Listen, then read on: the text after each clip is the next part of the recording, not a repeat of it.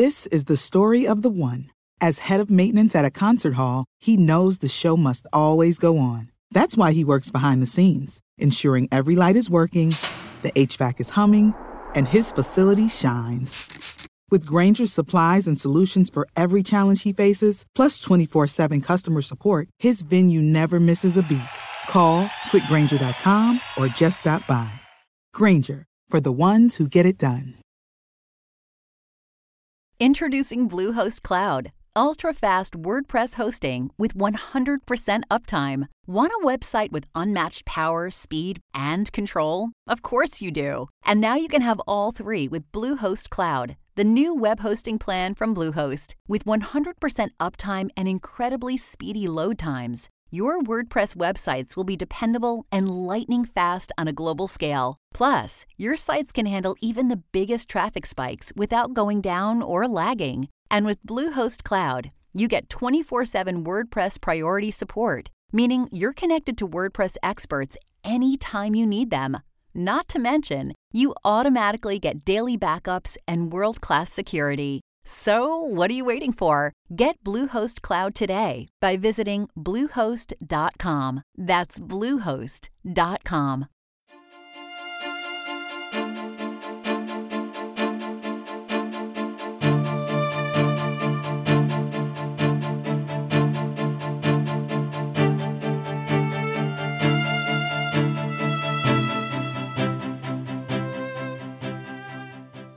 Welcome back, everyone, to 1001 Classic Short Stories and Tales.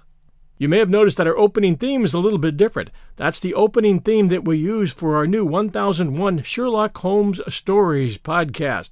That's Sherlock Holmes Stories podcast. And that's where we house our Sherlock Holmes stories. Stories that come from 1001 Classic Short Stories and Tales, from 1001 Stories for the Road, and new Sir Arthur Conan Doyle stories that we put in there as well. And now The Solitary Cyclist by Sir Arthur Conan Doyle, a Sherlock Holmes adventure. The adventure of the solitary cyclist is featured in Doyle's collection, The Return of Sherlock Holmes. From the years 1894 to 1901 inclusive, Mr. Sherlock Holmes was a very busy man. It is safe to say that there was no public case of any difficulty in which he was not consulted during those 8 years, and there were hundreds of private cases, some of them of the most intricate and extraordinary character, in which he played a prominent part. Many startling successes and a few unavoidable failures were the outcome of this long period of continuous work.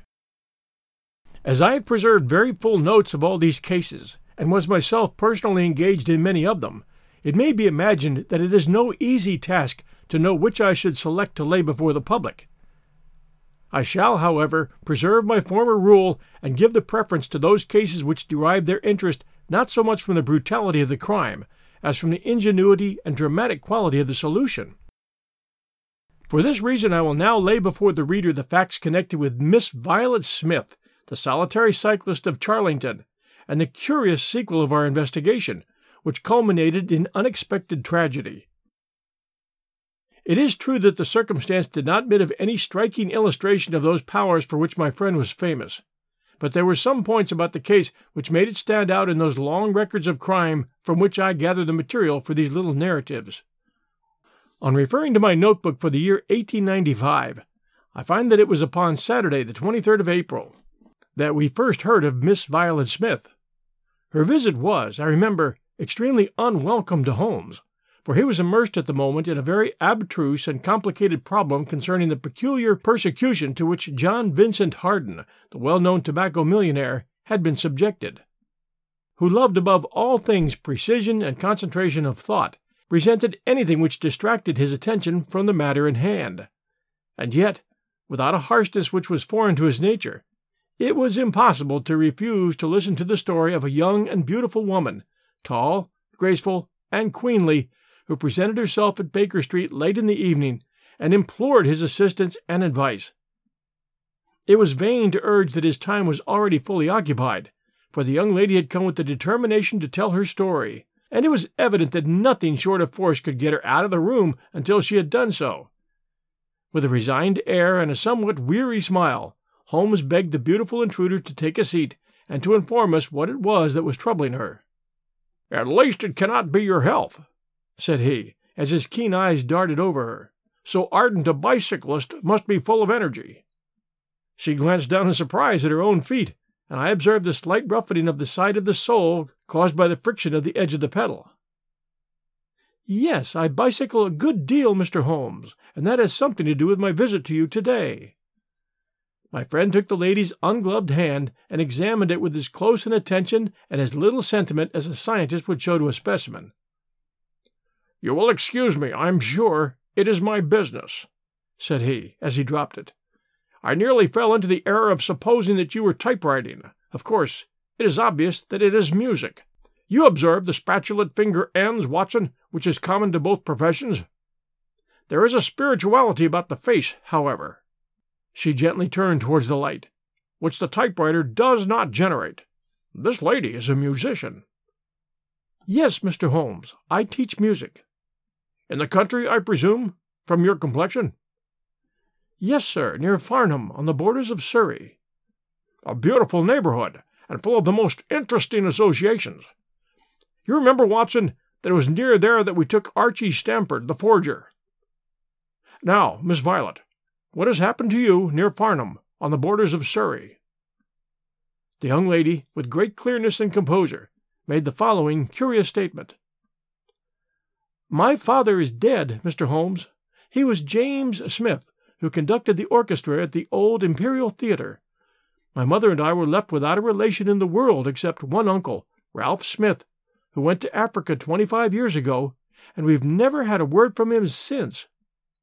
When father died, we were left very poor, but one day we were told that there was an advertisement in the Times inquiring for our whereabouts. You can imagine how excited we were, for we thought that someone had left us a fortune. We went at once to the lawyer whose name was given in the paper. There we met two gentlemen, a Mr. Carruthers and a Mr. Woodley, who were home on a visit from South Africa. They said that my uncle was a friend of theirs, that he had died some months before in great poverty in Johannesburg, and that he had asked them with his last breath to hunt up his relations and see that they were in no want. It seems strange to us that Uncle Ralph, who took no notice of us when he was alive, should be so careful to look after us when he was dead. But Mr. Carruthers explained that the reason was that my uncle had just heard of the death of his brother, and so felt responsible for our fate." "Excuse me," said Holmes. "When was this interview?" "Last December, 4 months ago." "Pray proceed." "Mr. Woodley seemed to me a most odious person. He was forever making eyes at me, a coarse, puffy-faced, red-mustached young man, with his hair plastered down on each side of his forehead. I thought he was perfectly hateful, and I was sure that Cyril would not wish me to know such a person."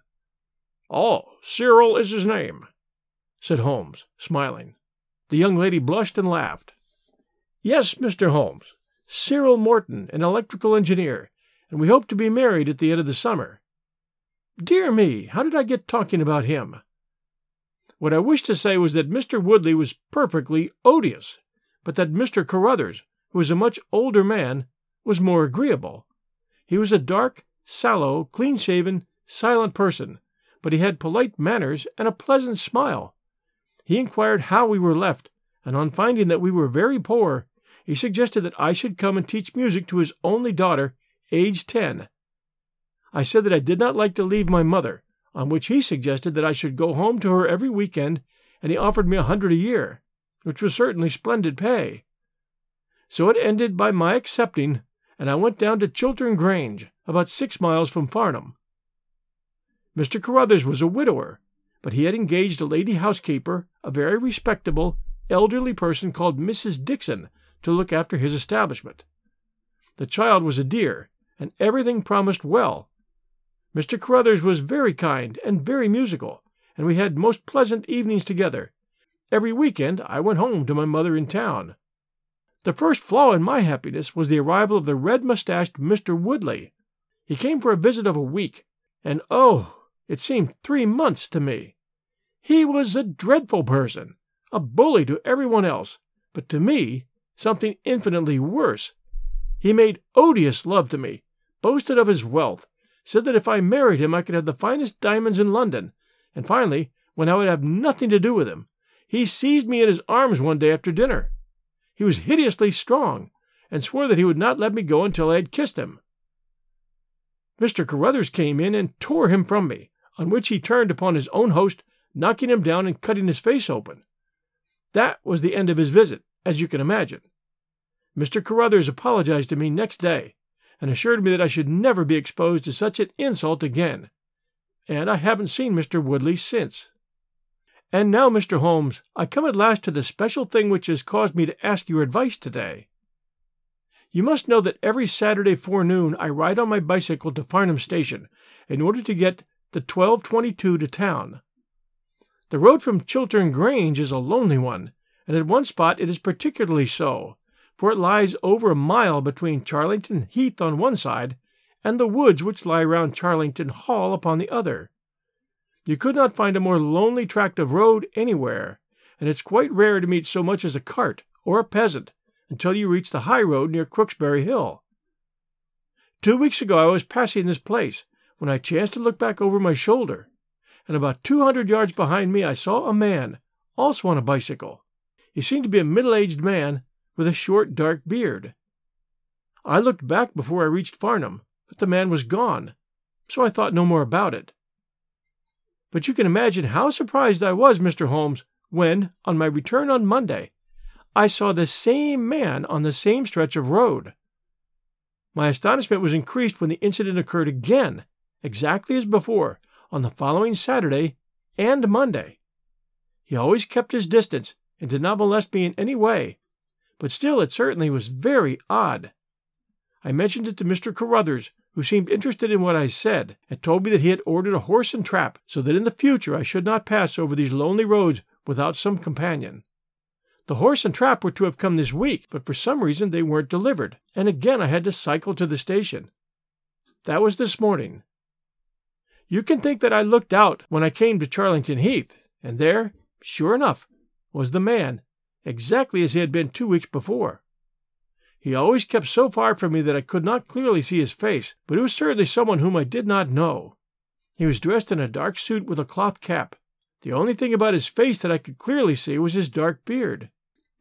Today I was not alarmed, but I was filled with curiosity, and I determined to find out who he was and what he wanted. I slowed down my machine, but he slowed down his. Then I stopped altogether, but he stopped also. Then I laid a trap for him. There was a sharp turning of the road, and I pedaled very quickly round this, and then I stopped and waited. I expected him to shoot round and pass me before he could stop, but he never appeared. Then I went back and looked round the corner. I could see a mile of road, but he was not on it. To make it the more extraordinary, there was no side road at this point down which he could have gone. Holmes chuckled and rubbed his hands. "This case certainly presents some features of its own," said he. "How much time elapsed between your turning the corner and your discovery that the road was clear?" 2 or 3 minutes. "Then he could not have retreated down the road, and you say that there are no side roads?" "None." "Then he certainly took a footpath on one side or the other." "It could not have been on the side of the heath, or I should have seen him." "So, by the process of exclusion, we arrive at the fact that he made his way toward Charlington Hall, which, as I understand, is situated in its own grounds on one side of the road. Anything else?" "Nothing, Mr. Holmes, save that I was so perplexed that I felt I should not be happy until I had seen you and had your advice." Holmes sat in silence for some time. "Where is the gentleman to whom you are engaged?" he asked at last. "He is in the Midland Electrical Company at Coventry." "He would not pay you a surprise visit?" "Oh, Mr. Holmes, as if I should not know him." "Have you had any other admirers?" "Several before I knew Cyril." "And since?" "There was this dreadful man Woodley, if you can call him an admirer." "No one else?" Our fair client seemed a little confused. "Who was he?" asked Holmes. "Oh, it may be a mere fancy of mine, but it has seemed to me sometimes that my employer, Mr. Carruthers, takes a great deal of interest in me. We are thrown rather together. I play his accompaniments in the evening. He has never said anything. He is a perfect gentleman. But a girl always knows." "Ah!" Holmes looked grave. "What does he do for a living?" "He is a rich man." No carriages or horses?" "Well, at least he is fairly well-to-do, but he goes into the city 2 or 3 times a week. He is deeply interested in South African gold shares." "You will let me know any fresh development, Miss Smith. I'm very busy just now, but I will find time to make some inquiries into your case. In the meantime, take no step without letting me know. Goodbye, and I trust that we shall have nothing but good news from you." We'll return to our story right after this sponsor message. When you need mealtime inspiration, it's worth shopping Kroger, where you'll find over 30,000 mouth-watering choices that excite your inner foodie. And no matter what tasty choice you make, you'll enjoy our everyday low prices, plus extra ways to save, like digital coupons worth over $600 each week. You can also save up to $1 off per gallon at the pump with fuel points. More savings and more inspiring flavors make shopping Kroger worth it every time. Kroger, fresh for everyone. Fuel restrictions apply. And now, back to our story. "It is part of the settled order of nature that such a girl should have followers," said Holmes, as he pulled at his meditative pipe. "But for Joyce, not on bicycles, on lonely country roads. Some secretive lover, beyond all doubt. But there are curious and suggestive details about the case, Watson." "That he should appear only at that point?" "Exactly.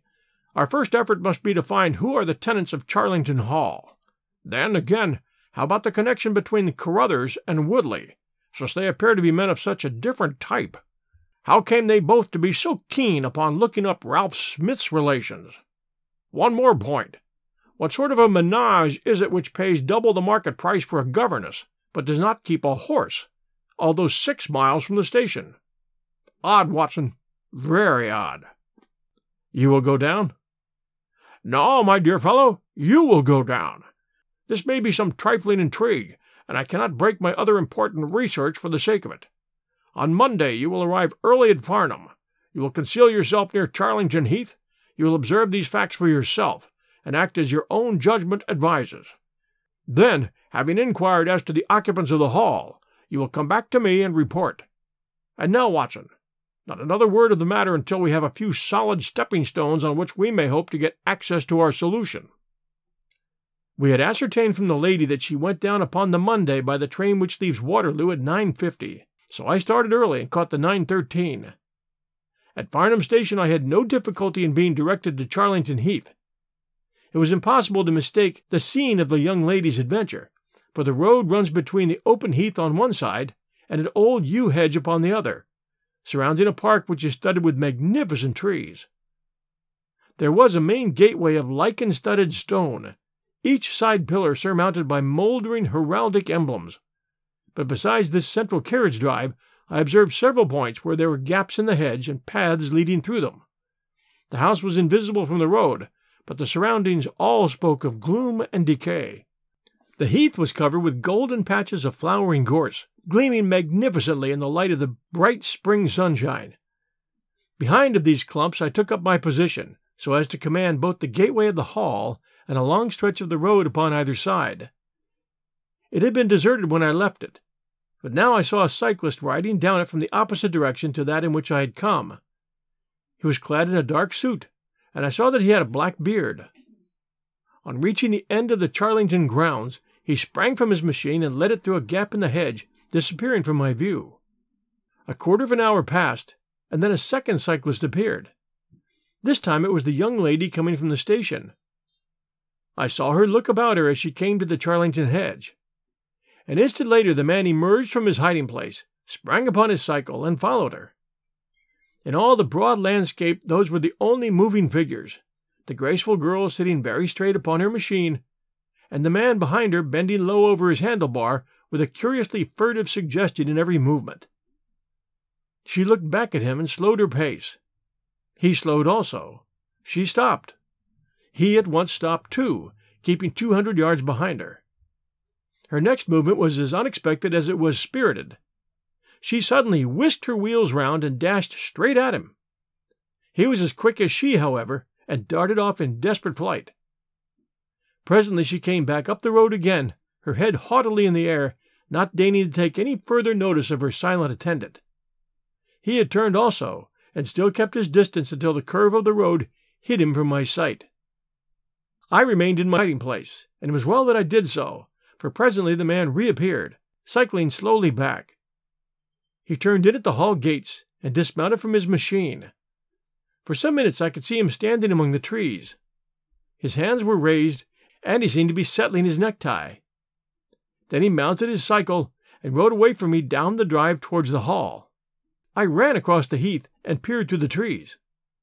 Far away I could catch glimpses of the old gray building with its bristling Tudor chimneys, but the drive ran through a dense shrubbery, and I saw no more of my man. However, it seemed to me that I had done a fairly good morning's work, and I walked back in high spirits to Farnham. The local house agent could tell me nothing about Charlington Hall, and referred me to a well-known firm in Pall Mall. There I halted on my way home, and met with courtesy from the representative. No, I could not have Charlington Hall for the summer. I was just too late. It had been let about a month ago. Mr. Williamson was the name of the tenant. He was a respectable, elderly gentleman. The polite agent was afraid he could say no more, as the affairs of his clients were not matters which he could discuss. Mr. Sherlock Holmes listened with attention to the long report which I was able to present him that evening, but it did not elicit that word of curt praise which I had hoped for and should have valued. On the contrary, his austere face was even more severe than usual as he commented upon the things that I had done and the things that I had not. "Your hiding place, my dear Watson, was very faulty. You should have been behind the hedge. Then you would have had a close view of this interesting person. As it is, you were some hundreds of yards away, and can tell me even less than Miss Smith. She thinks she does not know the man. I am convinced that she does. Why otherwise should he be so desperately anxious that she should not go so near him as to see his features? You describe him as bending over the handlebar. Concealment again, you see. You really have done remarkably badly. He returns to the house, and you want to find out who he is. You come to a London house agent? Oh, what should I have done? I cried, with some heat. Gone to the nearest public house. That's the center of country gossip.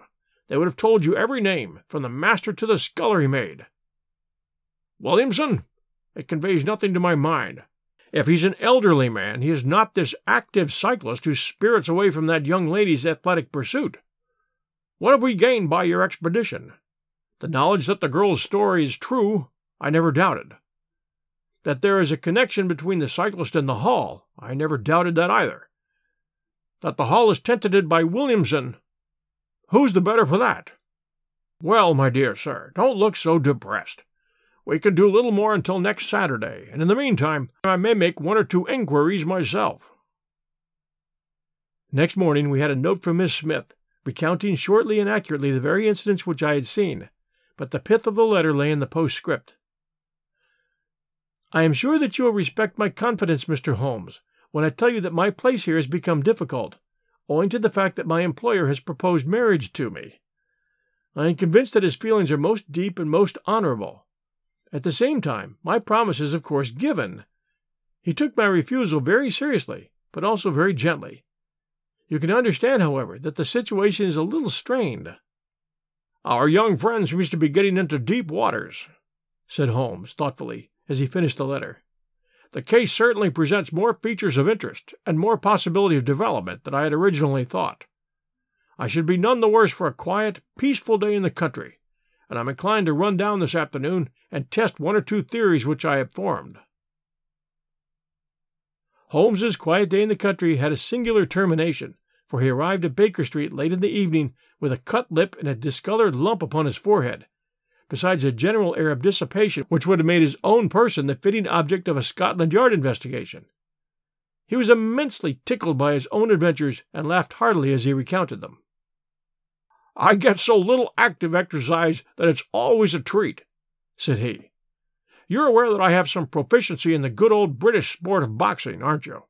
Occasionally it is of service. Today, for example, I should have come to a very ignominious grief without it. I begged him to tell me what had occurred. I found that country pub which I had already recommended to your notice, and there I made my discreet inquiries. I was in the bar, and a garrulous landlord was giving me all that I wanted. Williamson is a white-bearded man who lives alone with a small staff of servants at the Hall. There is some rumor that he is or has been a clergyman, but one or two incidents of his short residence at the Hall struck me as peculiarly unecclesiastical. I've already made some inquiries at a clerical agency, and they tell me that there was a man of that name in orders, whose career had been a singularly dark one. The landlord further informed me that there are usually week-end visitors. A warm lot, sir, at the Hall, and especially one gentleman with a red mustache, a Mr. Woodley by name, who was always there.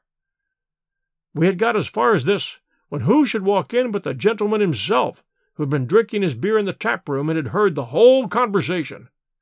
Who was I? He asked. What did I want? What did I mean by asking questions? He had a fine flow of language, and his adjectives were very vigorous. He ended a string of abuse by a vicious backhander, which I failed to entirely avoid, as you can see. The next few minutes were delicious. It was a straight left against a slogging ruffian. I emerged as you see me. Mr. Woodley went home in a cart. So ended my country trip, and it must be confessed that, however enjoyable, my day on the Surrey border has not been much more profitable than your own. The Thursday brought us another letter from our client. You will not be surprised, Mr. Holmes, to hear that I am leaving Mr. Carruthers' employment. Even the high pay cannot reconcile me to the discomforts of the situation. On Saturday I come up to town, and I do not intend to return. Mr. Carruthers has got a trap, and so the dangers of the lonely road, if ever there were any dangers, are now over.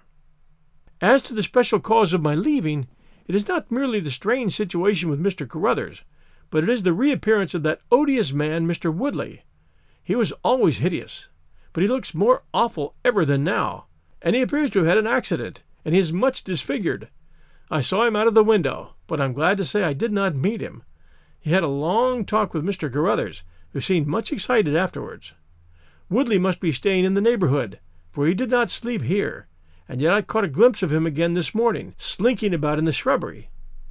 I would sooner have a savage wild animal loose about the place. I loathe and fear him more than I can say. How can Mr. Carruthers endure such a creature for a moment? However, all my troubles will be over on Saturday. So I trust, Watson, so I trust, said Holmes, gravely. There is some deep intrigue going on round that little woman, and it is our duty to see that no one molests her upon that last journey. I think, Watson, that we must spare time to run down together on Saturday morning and make sure that this curious and inclusive investigation has no untoward ending. I confess that I had not up to now taken a very serious view of the case, which has seemed to me rather grotesque and bizarre than dangerous. That a man should lie in wait for and follow a very handsome woman is no unheard-of thing, and if he has so little audacity that he not only dared not address her, but even fled from her approach, he was not a very formidable assailant. The ruffian Woodley was a very different person, but except on one occasion, he had not molested our client, and now he visited the house of Carruthers without intruding upon her presence. The man on the bicycle was doubtless a member of those week-end parties at the Hall of which the publican had spoken, but who he was, or what he wanted, was obscure as ever. It was the severity of Holmes's manner, and the fact that he slipped a revolver into his pocket before leaving our rooms, which impressed me with the feeling that tragedy might prove to lurk behind this curious train of events. A rainy night had been followed by a glorious morning, and the heath-covered countryside, with the glowing clumps of flowering gorse, seemed all the more beautiful to eyes which were weary of the duns and drabs and slate-greys of London. Holmes and I walked along the broad, sandy road, inhaling the fresh morning air and rejoicing in the music of the birds and the fresh breath of the spring. From a rise of the road on the shoulder of Crooksbury Hill, we could see the grim Hall bristling out from amidst the ancient oaks, which, old as they were still younger than the building which they surrounded. Holmes pointed down the long tract of road which wound, a reddish-yellow band, between the brown of the heath and the budding green of the woods. Far away, a black dot, we could see a vehicle moving in our direction. Holmes gave an exclamation of impatience. "I have given a margin of half an hour," said he. "If that is her trap, she must be making for the earlier train. I fear, Watson, that she will be past Charlington before we can possibly meet her." From the instant that we passed the rise, we could no longer see the vehicle, but we hastened onward at such a pace that my sedentary life began to tell upon me, and I was compelled to fall behind. Holmes, however, was always in training, for he had inexhaustible stores of nervous energy upon which to draw. His springy step never slowed until suddenly, when he was 100 yards in front of me, he halted, and I saw him throw up his hand with a gesture of grief and despair. At the same instant an empty dog-cart, the horse cantering, the reins trailing, appeared round the curve of the road and rattled swiftly toward us. "It's too late, Watson, too late!" cried Holmes, as I ran panting to his side. "Fool that I was not to allow for that earlier train! It's abduction, Watson, abduction! Murder! Heaven knows what! Block the road! Stop the horse! That's right! Now jump in and let us see if I can repair the consequences of my own blunder." We had sprung into the dog-cart, and Holmes, after turning the horse, gave it a sharp cut with the whip, and we flew back along the road. As we turned the curve, the whole stretch of road between the Hall and the Heath was opened up. I grasped Holmes's arm.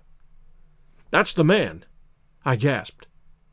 A solitary cyclist was coming towards us. His head was down and his shoulders rounded, as he put every ounce of energy that he possessed onto the pedals. He was flying like a racer. Suddenly he raised his bearded face, saw us close to him, and pulled up, springing from his machine. That coal-black beard was in singular contrast to his eyes, which were as bright as if he had a fever. He stared at us and at the dog-cart. Then a look of amazement came over his face. "Hello there! Stop there!" he shouted, holding his bicycle to block our road. "Where did you get that dog-cart? Pull up, man!" he yelled, drawing a pistol from his side. "Pull up, I say, or by George I'll put a bullet into your horse." Holmes threw the reins into my lap and sprang down from the cart. "You're the man we want to see. Where is Miss Violet Smith?" he said, in his quick, clear way. "That's what I'm asking you. You're in her dog-cart. You ought to know where she is." "We met the dog-cart on the road. There was no one in it. We drove back to help the young lady." "Well, good Lord! What shall I do?" cried the stranger, in an ecstasy of despair. "They've got her! That hell-hound Woodley and the blackguard parson! Come, man, come, if you really are her friend! Stand by me and we'll save her, if I have to leave my carcass in Charlington Wood." He ran distractedly, his pistol in hand, towards a gap in the hedge. Holmes followed him, and I, leaving the horse grazing beside the road, followed Holmes. "This is where they came through," said Holmes, pointing to the marks of several feet upon the muddy path. "Hello! Stop a minute. Who's this in the bush?" It was a young fellow about 17, dressed like an ostler, with leather cords and gaiters. He lay upon his back, his knees drawn up, a terrible cut upon his head. He was insensible, but alive. A glance at the wound told me that it had not penetrated the bone. "That's Peter, the groom," cried the stranger. "He drove her. The beasts have pulled him off and clubbed him. Let him lie. We can't do him any good, but we may save her from the worst fate that can befall a woman." We ran frantically down the path which wound among the trees. We had reached the shrubbery which surrounded the house when Holmes pulled up. "They didn't go to the house. Here are their marks on the left, here beside the laurel bushes." "Ah, I said so." As he spoke, a woman's shrill scream, a scream which vibrated with a frenzy of horror, burst from the thick green clump of bushes in front of us. It ended suddenly at its highest note with a choke and a gurgle. "This way! This way! They're in the bowling alley!" cried the stranger, darting through the bushes. "Ah, the cowardly dogs! Follow me, gentlemen. Too late! By the living jingo!" We had broken suddenly into a lovely glade of greensward surrounded by ancient trees. On the farther side of it, under the shadow of a mighty oak, there stood a singular group of 3 people. One was a woman, our client, drooping and faint, a handkerchief round her mouth. Opposite her stood a brutal, heavy-faced, red-mustached young man, his gaitered legs parted wide, one arm akimbo, the other waving a riding crop, his whole attitude suggestive of triumphant bravado. Between them, an elderly, gray-bearded man wearing a short surplice over a light tweed suit had evidently just completed the wedding service, for he pocketed his prayer book as we appeared, and slapped the sinister bridegroom upon the back in jovial congratulation. "They're married?" I gasped. "Come on!" cried our guide. "Come on!" He rushed across the glade, Holmes and I at his heels. As we approached, the lady staggered against the trunk of the tree for support. Williamson, the ex-clergyman, bowed to us with mock politeness, and the bully, Woodley, advanced with a shout of brutal and exultant laughter. "You can take your beard off, Bob," said he. "I know you right enough. Well, you and your pals have just come in time for me to be able to introduce you to Mrs. Woodley." Our guide's answer was a singular one. He snatched off the dark beard which had disguised him and threw it on the ground, disclosing a long, sallow, clean-shaven face below it. Then he raised his revolver and covered the young ruffian, who was advancing upon him with his dangerous riding crop swinging in his hand. "Yes," said our ally, "I am Bob Carruthers, and I'll see this woman righted if I have to swing for it. I told you what I'd do if you molested her, and by the Lord, I'll be good to my word." "You're too late. She's my wife." "No, she's your widow." His revolver cracked, and I saw the blood spurt from the front of Woodley's waistcoat. He spun round with a scream and fell upon his back, his hideous red face turning suddenly to a dreadful mottled pallor. The old man, still clad in his surplice, burst into such a string of foul oaths as I've never heard, and pulled out a revolver on his own, but before he could raise it, he was looking down the barrel of Holmes's weapon. "Enough of this," said my friend, coldly. "Drop that pistol. Watson, pick it up. Hold it to his head. Thank you. You, Carruthers, give me that revolver. We'll have no more violence. Come, hand it over." "Who are you, then?" "My name is Sherlock Holmes." "Good Lord!" "You've heard of me, I see. I will represent the official police until their arrival. Here, you!" He shouted to a frightened groom who had appeared at the edge of the glade. "Come here. Take this note as hard as you can ride to Farnham." He scribbled a few words upon a leaf from his notebook. "Give it to the superintendent at the police station. Until he comes, I must detain you all under my personal custody." The strong, masterful personality of Holmes dominated the tragic scene, and all were equally puppets in his hands. Williamson and Carruthers found themselves carrying the wounded Woodley into the house, and I gave my arm to the frightened girl. The injured man was laid on his bed, and at Holmes's request I examined him. I carried my report to where he sat in the old tapestry-hung dining room with his two prisoners before him. "He will live," said I. "What?" cried Carruthers, springing out of his chair. "I'll go upstairs and finish him first. Did you tell me that angel is to be tied to Roaring Jack Woodley for life?" "You need not concern yourself about that," said Holmes. "There are two very good reasons why she should, under no circumstances, be his wife. In the first place, we are very safe in questioning Mr. Williams's right to solemnize a marriage." "I've been ordained," cried the old rascal. "Yes, and also unfrocked." "Once a clergyman, always a clergyman." "I think not. How about the license?" "We had a license for the marriage. I have it here in my pocket." "Then you got it by trick. But in any case, a forced marriage is no marriage, but it is a very serious felony, as you will discover before you have finished. You'll have time to think the point out during the next 10 years or so, unless I am mistaken. As to you, Carruthers, you would have done better to keep your pistol in your pocket." "I begin to think so, Mr. Holmes, but when I thought of all the precaution I had to take to shield this girl, for I loved her, Mr. Holmes, and it is the only time that I ever knew what love was, it fairly drove me mad to think that she was in the power of the greatest brute and bully in South Africa, a man whose name is a holy terror from Kimberley to Johannesburg. Why, Mr. Holmes, you'll hardly believe it, but ever since that girl has been in my employment, I never once let her go past this house where I knew rascals were lurking, without following her on my bicycle to see that she came to no harm. I kept my distance from her, and I wore a beard, so that she should not recognize me, for she is a good and high-spirited girl, and she wouldn't have stayed in my employment long if she thought that I was following her on these country roads." "Why didn't you tell her of her danger?" "Because then again she would have left me, and I couldn't bear to face that. Even if she couldn't love me, it was a great deal to me just to see her dainty form about the house and to hear the sound of her voice." "Well," said I, "you call that love, Mr. Carruthers, but I should call it selfishness. Maybe the two things go together. Anyhow, I couldn't let her go. Besides, with this crowd about, it was well that she should have someone near to look after her. Then, when the cable came, I knew they were bound to make a move." "What cable?" Carruthers took a telegram from his pocket. "This is it," said he. It was short and concise. "The old man is dead." Said Holmes. "I think I see how things worked, and I can understand how this message would, as you say, bring them to a head. But while you wait, you might tell me what you can." The old reprobate with the surplice burst into a volley of bad language. "By heaven," said he, "if you squeal on us, Bob Carruthers, I'll serve you as you served Jack Woodley. You could bleat about the girl to your heart's content, for that's your own affair. But if you round on your pals to this plainclothes copper, it'll be the worst day's work that you ever did." "Your reverence needs not be excited," said Holmes, lighting a cigarette. "The case is clear enough against you, and all I ask is a few details for my private curiosity. However, if there's any difficulty in your telling me, I'll do the talking, and then you'll see how far you have a chance of holding back your secrets. In the first place, 3 of you came from South Africa on this game. You, Williamson, you, Carruthers, and Woodley over there."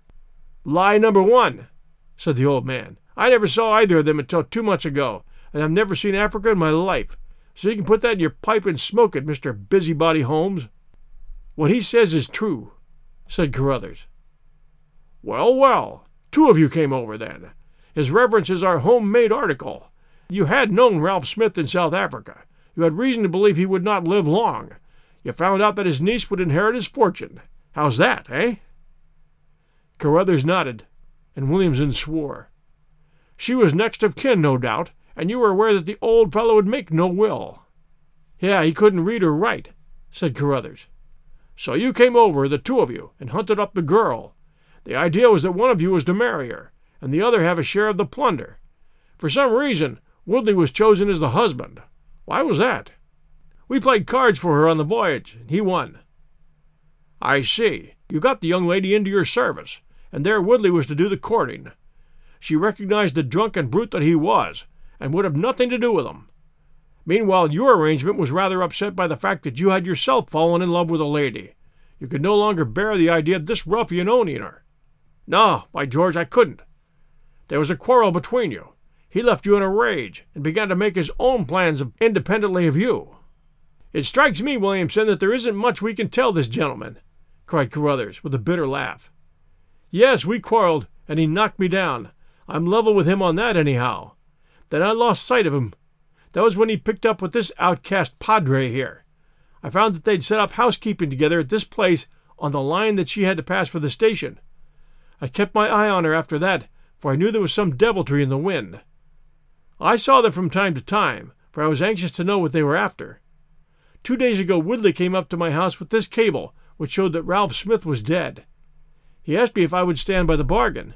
I said I would not. He asked me if I would marry the girl myself and give him a share. I said I would willingly do so, but that she would not have me. He said, 'Let us get her married first, and after a week or 2 she made things a bit different.' I said I would have nothing to do with violence. So he went off cursing like the foul-mouthed blackguard that he was, and swearing that he would have her yet. She was leaving me this weekend, and I had got a trap to take her to the station, but I was so uneasy in my mind that I followed her on my bicycle. She had got a start, however, and before I could catch her, the mischief was done. The first thing I knew about it was when I saw you 2 gentlemen driving back in her dog-cart." Holmes rose and tossed the end of his cigarette into the grate. "I've been very obtuse, Watson," said he. "When in your report you said that you had seen the cyclist as you thought arrange his necktie in the shrubbery, that alone should have told me all. However, we may congratulate ourselves upon a curious, and in some respects, a unique case. I see 3 of the county constabulary in the drive, and I am glad to see that the little ostler is able to keep pace with them, so it is likely that neither he nor the interesting bridegroom will be permanently damaged by their morning's adventures. I think, Watson, that in your medical capacity you might wait upon Miss Smith and tell her that if she is sufficiently recovered, we shall be happy to escort her to her mother's home. If she is not quite convalescent, you will find that a hint that we were about to telegraph to a young electrician in the Midlands would probably complete the cure. As to you, Mr. Carruthers, I think that you have done what you could to make amends for your share in an evil plot. This is my card, sir, and if my evidence can be of help in your trial, it shall be at your disposal." We'll return to our conclusion right after this sponsor message. Another day is here, and you're ready for it. What to wear? Check. Breakfast, lunch, and dinner? Check. Planning for what's next and how to save for it? That's where Bank of America can help. For your financial to-dos, Bank of America has experts ready to help get you closer to your goals. Get started at one of our local financial centers or 24/7 in our mobile banking app. Find a location near you at bankofamerica.com/talktous. What would you like the power to do? Mobile banking requires downloading the app and is only available for select devices. Message and data rates may apply. Bank of America N.A., member FDIC. And now back to our story. In the whirl of our incessant activity, it's often been difficult for me, as the reader has probably observed, to round off my narratives and to give those fine details which the curious might expect. Each case has been the prelude to another, and the crisis once over, the actors have passed forever out of our busy lives. I find, however, a short note at the end of my manuscript dealing with this case, in which I have put it upon record that Miss Violet Smith did indeed inherit a large fortune, and that she is now the wife of Cyril Morton, the senior partner of Morton and Kennedy, the famous Westminster electricians. Williamson and Woodley were both tried for abduction and assault, the former getting 7 years and the latter 10. Of the fate of Carruthers I have no record, but I am sure that his assault was not viewed very gravely by the court, since Woodley had the reputation of being a most dangerous ruffian, and I think that a few months were sufficient to satisfy the demands of justice there. Thanks for joining us, everyone, for the adventure of the solitary cyclist, a Sherlock Holmes adventure. If you enjoy our 1001 Stories shows, please do take a moment to visit patreon.com/1001 Stories Network, and consider leaving us anywhere between $2 and $5 a month to help us going forward as a show. Our Patreon supporters help us out a lot, and we appreciate it very, very much. I know there's a lot of pressure in today's world, everywhere you look, to give, but here we are providing really decent entertainment with short and long stories, and it's one place you can provide some support and know that it goes a long way. We really do enjoy reviews. If you happen to be an Apple listener and you can take just a few minutes to send us a nice review, we would appreciate that very much. Our most recent one reads, "Makes dog walking a delight, 5 stars. I'm not much of a reader. I really have to be in the mood to commit to reading a book. However, I've always desired to have more interest and knowledge of classic works. This podcast has fit that desire for me. I love listening, and it sure makes walking the dog go by in a flash." Down from Rangewalker, Apple Podcast, US. And this one, love it, 5 stars. Greatest podcast. Market Pop, Apple Podcast, US. And this one, fun listen. The stories are great fun. That one from Papa Len's, Apple Podcast, US. And this one, 1001. I really enjoy and appreciate the podcast. John, thank you. One teeny-weeny minor complaint on pronunciations. I'm an Englishman, so it may well be a case of tomato. But the word blackguard isn't pronounced as it is spelt. It's pronounced blackguard. But that is nothing compared to the enjoyment and relaxation you bring. Wishing you all the luck for the future, and hopefully 2002 stories once you reach 1001. All the best, Steve. And Steve, I received this review maybe a month ago, and from that time on I did come across the word blackguard in some of our long-form stories and some of our short-form stories, and was able to make the change thanks to your good and friendly advice. Down from 76 Steve, Apple Podcast, Great Britain. And this one, wonderful, 5 stars. Thank you for the wonderful stories, John. Greetings from Laguna Beach, California. Down from Dr. DP, Apple Podcasts. And this one, 1001% excellent. Like the title suggests, 1001 Classic Short Stories and Tales for All Ages is exactly that. Jay Hagedorn has a unique way of narrating stories about legendary characters, everyday people who unwittingly become subject to folklore themselves, and myths that have shaped our world. I must admit, I did learn some things I didn't know. Thank you, Mr. Hagedorn. Down from Frank at Nardo13, Apple Podcast, US. Thank you all so very much for taking the time to write these reviews. They mean a lot to me, they're appreciated, and they help new listeners find us. So thank you for the extra few minutes that I know that it takes. This episode will be appearing over at our new podcast, 1001 Sherlock Holmes Stories. So if you're a Sherlock Holmes fan, you definitely want to download that one. And we'll be keeping that one busy, just like our regular 1001 shows, every Sunday night at 8 p.m. Eastern Time. That's 1001 Sherlock Holmes Stories. Well, it's time to wrap up, everyone. We'll be back next Sunday night at 8 p.m. Eastern Time. Until then, everyone, stay safe, and we'll be back soon.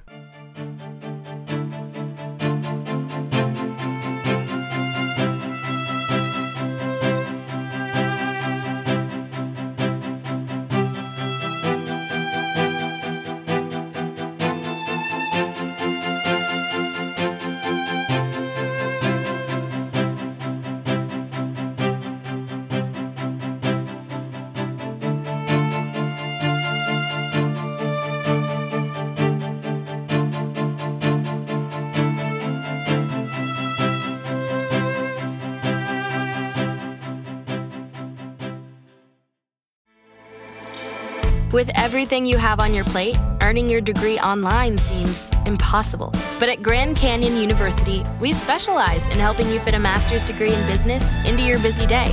Your graduation team, led by your own GCU counselor, provides you with the personal support you need to succeed. Achieve your goals with a plan and team behind you. Find your purpose at Grand Canyon University. Visit gcu.edu.